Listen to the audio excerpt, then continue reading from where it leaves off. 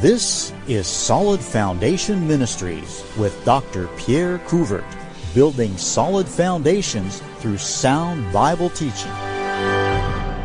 Today, the title of my message is From Philadelphia to Philadelphia. In the book of Revelations, we find a church in the city of Philadelphia.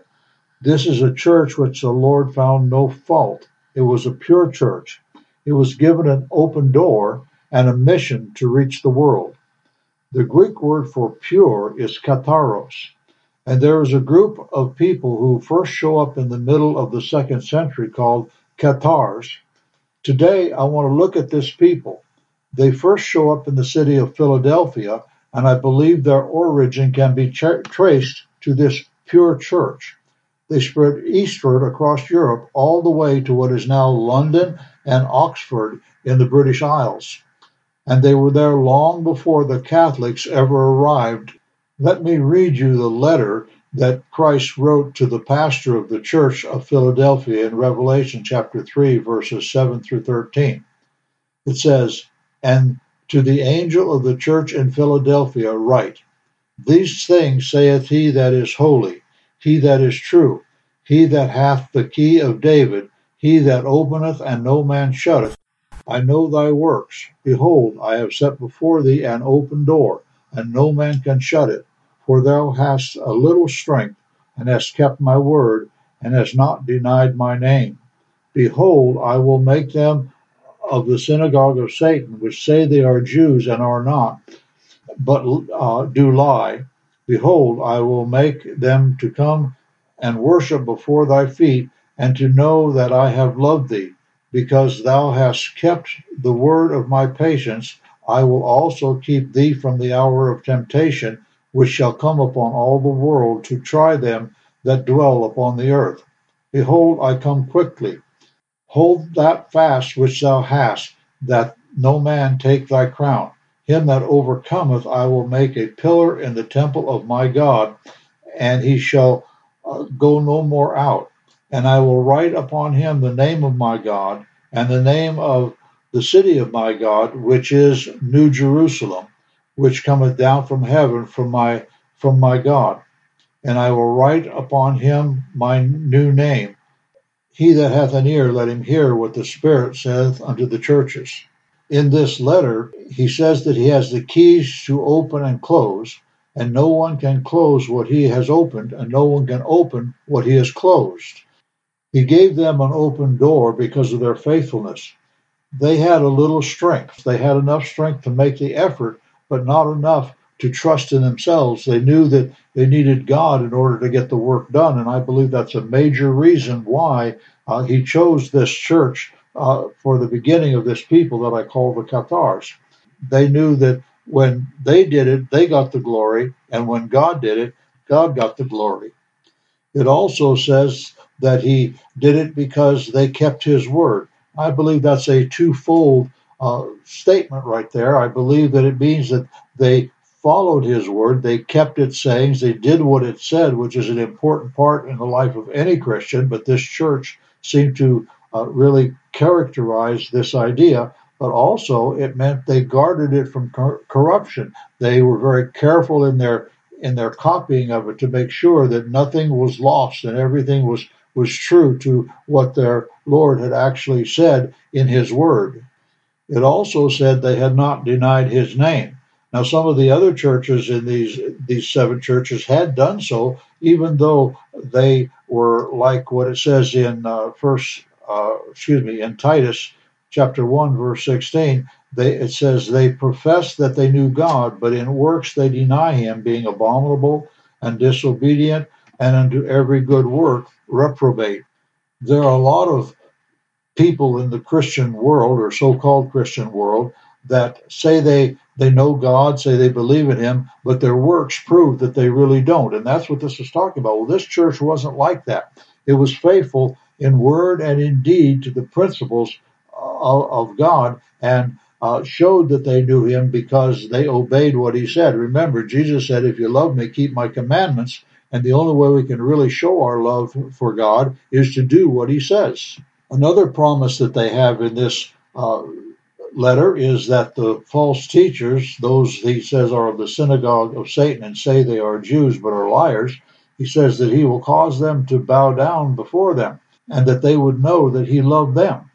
He also promises to keep them from the hour of temptation. It's called the tribulation period. It's when God is going to pour out his wrath upon the whole world. It says they kept the word of his patience. That means they patiently endured in his word. They kept it patiently and trusting him to work things out. Oftentimes when we look at the word of God and see the things that it commands us to do, it doesn't make real sense to our finite minds. And these people had enough faith in God to patiently endure, even when it looked like things weren't going the way they should. It also implies that they would still exist before this hour of temptation came. It's the perpetuity. It's where Christ said, upon this rock I will build my church, and the gates of hell shall not prevail against it. So these people would still be existing at the time of Christ's return to catch us out of this world. I think these people still exist today, and you'll understand why a little bit later, but they're not called Cathari or Qatar anymore. They're called Baptists. He also commanded them to hold fast to what they had, and that there would be many blessings in the hereafter. So we need to listen to what he had to say in this letter, and we need to learn as we build our churches and as we, as churches, faithfully serve God. For the next part of this message, I want to talk about what these people believed. I have an 11th century confession of faith from the Cathars, and from it we learn what they really believed. It's not what you'll find written if you go on the internet and search it out. All of the things you find there, or at least most of them, are written by their enemies. And I want to look at this and see if these people really were Baptists or if they were something else. The first doctrine I want to look at is the Trinity. When talking about the Father, the Son, and the Holy Spirit, this confession says these three, the Holy Trinity, as one God, ought to be honored. That fits perfectly with 1 John 5:7 that says there are three that bear record in heaven, the Father, the Word, and the Holy Ghost, and these three are one. This is the most clear passage of Scripture in all of the Bible on the Trinity. And we find that these people believed in the Trinity. Now that's important because they're accused of being dualists and believing there are two co-equal gods, a God of evil and a God of good. And it's just a false accusation made by their enemies. How about the free will of man? When speaking of mankind, the confession says, giving him a power of doing good, talking about mankind, or evil, but commanding him to keep from evil and commanding him to do good. Now, it sure sounds to me like if God's commanding them to do one or the other and he gives them the power to do one or the other, man must have a free will. And then in Revelation chapter 22 and verse 17, it says, and the Spirit and the bride say, come, and let him that heareth come, and let him that is athirst come, and whosoever will, let him drink of the water of life freely. Folks, these people were not Calvinists, and some want us to believe that the original Christians were Calvinists and believed that God had elected certain people to be saved and certain people to be damned, but that's not the case. These people believed that man had a free will to choose good or to choose evil. And so that's another Baptist distinctive. Here's what they had to say in the confession on holy living. They're speaking of what we learned from the flood. And it says, to keep ourselves from evil, that all ought to repent. So from the flood we learn, because of God's anger and the evil of the day of the flood, we're to repent. We're to do what's right. In James chapter 1 and verse 27, it says, pure religion and undefiled before God and the Father is this, to visit the fatherless and the widows in their affliction, and to keep himself unspotted from the world. Pure religion isn't just visiting the fatherless and widows in their affliction. It's keeping oneself unspotted from the world, to live holy lives. And they believed that we were to repent of our evil and keep ourselves from it and live holy lives. How about the law of God being in the hearts of men? The confession says, It was a noble law that was given us by God and written in the heart of every man, that he may read it and keep it and teach righteousness. Now, this fits perfectly with what we learn in Romans chapter 2, verse 15. It says, which show the work of the law written in their hearts, talking about even the lost people, their conscience also bearing witness, and their thoughts, the meanwhile accusing or else excusing one another. So the Bible teaches clearly that mankind has the law of God in his heart, and that's why we have in every culture, no matter how isolated, certain principles that are thought of as right and wrong. It's because the hearts of men have God's law written in them. They believe that all have sinned. The confession says, why did this evil come upon mankind? Because Adam sinned at the beginning by eating of the forbidden fruit. And this grain of evil seed, taking root in others, he brought death to himself and to all his posterity. Where do you suppose they got this? Well, they got it from Romans 5:12. It says, wherefore, as by one man sin entered into the world, and death by sin, so that death passed upon all men, for all have sinned. Now, this passage of Scripture not only confirms what they said about all being sinners, but it also tells us that we're sinners by nature, but we're also sinners by choice, because it says that the death came upon all men. All of us have a sinful nature, but that all have sinned practically in reality in their real lives. Then they also believe that there are two great commandments. The confession says, whom they ought believe and love with all their heart, that's the first commission, as likewise to fear and serve him to the end, and that everyone should love his neighbor as himself. Well, that's what Jesus said in Matthew chapter 22, where the lawyer, I think it was, came to him. He said, Master, which is the great commandment in the law? And Jesus said unto him, thou shalt love the Lord thy God with all thy heart, with all thy soul, and with all thy mind. This is the first and great commandment. And the second is like unto it, thou shalt love thy neighbor as thyself. On these two commandments hang the whole law and the prophets. So we learn a lot in this little passage. We learn that there are two great laws, but we learn that every other law, everything that the prophets had to say, is based upon these two commandments. Although I've already touched it, I want to touch it again. They believed in a pure religion, the confession says, and that they should give counsel to the widows and defend the fatherless, that they should receive the poor into their houses and clothe the naked, that they should feed the hungry and conduct the traveler, and in sum, keep carefully his law. Now, I've already read that down, James 1:27, but let's read it again just to fix it in our mind. It says, pure religion and undefiled before God is this, to visit the fatherless and the widows in their afflictions, and to keep himself unspotted from the world. There again, it's a purity of religion. What did they believe on the virgin birth of Christ? The confession says, then sent God the angel to the noble virgin, a descendant of the king, David, who nobly saluted her with a message for her. And after said unto her face, fear not, Mary, for the Holy Ghost is with thee, and thou shalt bear a son, and thou shalt call his name Jesus, and he shall save his people from their sins. I'm not going to take the time to read it to you. The angel came to Mary, told her, fear not, told her that the Holy Spirit would come upon her, that she would bear a son.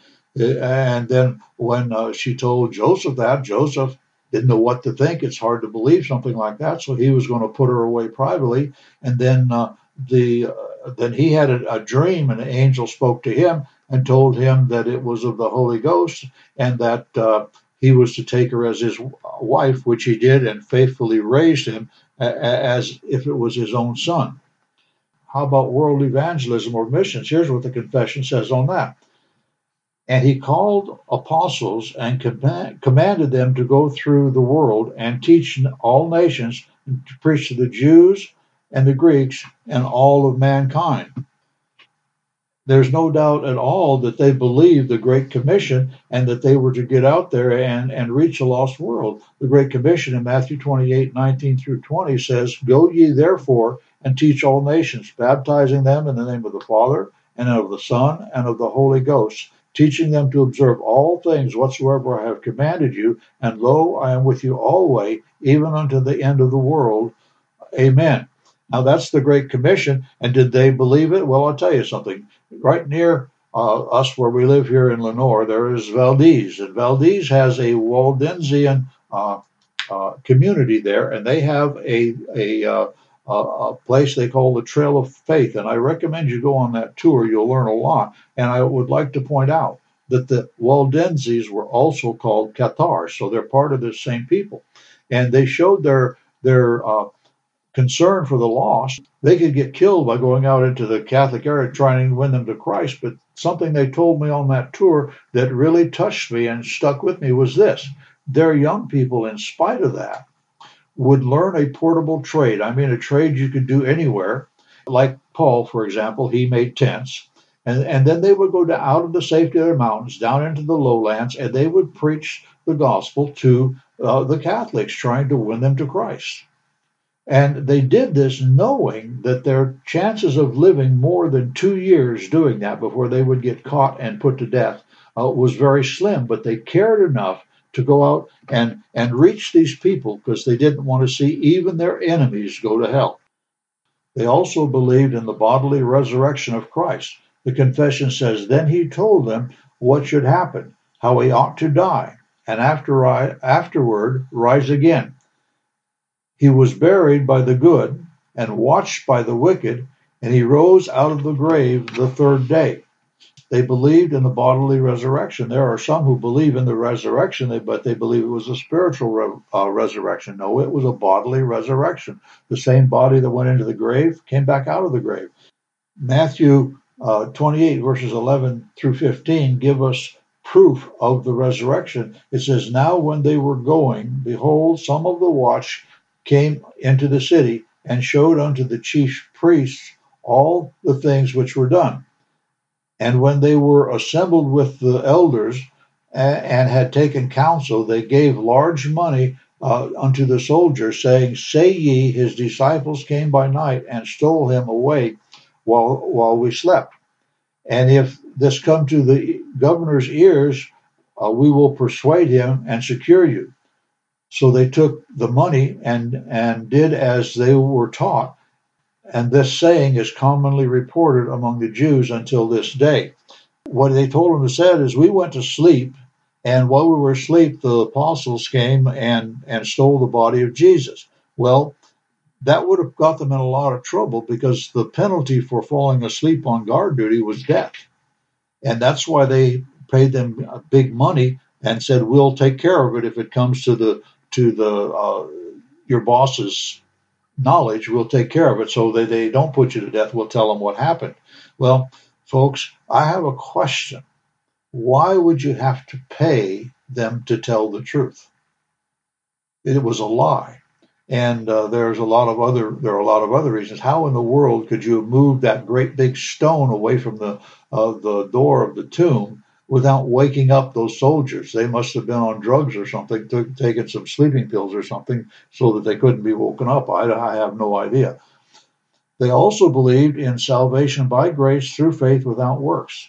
The confession says, "And baptized those who believed in the name of Jesus Christ." Then was there a people newly converted. They were called Christians, for they believed in Christ. Now, from this statement, we see that they didn't baptize them until they had already believed on Jesus Christ. In Acts chapter 2 and verse 38, it says, "Then Peter said unto them, Repent and be baptized, every one of you, in the name of Jesus Christ, for the remission of sins, and ye shall receive the gift of the Holy Ghost." Now, folks, I have to talk a little bit about this verse because it's often used by those who teach you must be baptized to be saved, but that's not what it's saying at all. But it's saying repent, necessary for salvation.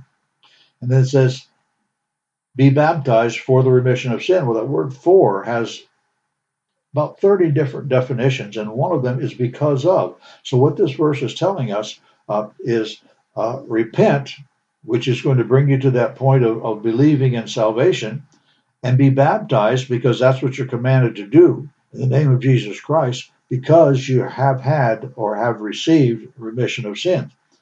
It says, then you receive the gift of the Holy Ghost. Everybody who's saved has the Holy Ghost living inside. But the important thing is they believe in salvation through faith, and they didn't believe works, even baptism, was necessary for salvation. Actually, the Bible teaches that salvation is necessary to baptism. They also believed, and this is something I wish we'd get back to among Baptists today, is that the fruit of salvation is works. The confession says, and that they should give counsel to the widows and defend the fatherless, that they should receive the poor into their homes and clothe the naked, and they should feed the hungry and conduct the traveler, and in some keep carefully his law. Now, folks, I know this is the same part of the confession that I quoted earlier, but it says carefully, they're to carefully keep his law. Now, the Bible says in Ephesians chapter 2, it says we're saved by grace through faith without works. But verse 10, which we often forget, says, for we are his workmanship, created in Christ Jesus unto good works, which God hath before ordained that we should walk in them. As Christians, we're expected to walk according to the law of God. And we need to realize that when we don't, we're disobeying God. They also believed in believers' baptism, which goes with what I just said before. But it says in the confession, they preached to the Jews and the Greeks, working many miracles. But we find here that the scripture saith, and baptized those who believed in the name of Jesus Christ. You had to believe first. That was an absolute necessity for baptism. And as they went on their way, they came to certain water. And the eunuch said, see, here is water. What doth hinder me to be baptized? And Philip said, if thou believest with all thine heart, thou mayest. And he answered and said, I believe that Jesus Christ is the Son of God. And he commanded the chariot to stand still, and they went down both into the water, both Philip and the eunuch, and he baptized him. And when they were come up out of the water, the Spirit of the Lord caught Philip away, and the eunuch saw him no more, and he went on his way rejoicing. Right there it tells us that baptism is not required for salvation, but salvation is required for baptism, because the Bible clearly teaches that we're saved when we believe on the Lord Jesus Christ. Those who want to make baptism either necessary for or part of our salvation in some way have gone way beyond anything that the scriptures teach, and we need to stand against that, as the Cathars did. That actually is the reason they were called Anabaptists also, because they would not accept baptism that was supposedly part of a person's salvation. They also believed that repentance was needed for salvation. In the confession it says, for he waits for the sinner and gives him time that he may repent in this life.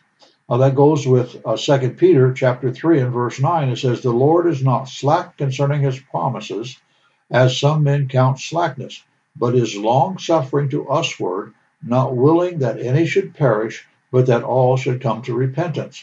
Just as the Cathars said that God gives people time to repent, the Bible says God gives people time to repent. And sometimes we say, well, why does that evil person live so long? Because God is giving them occasion to repent.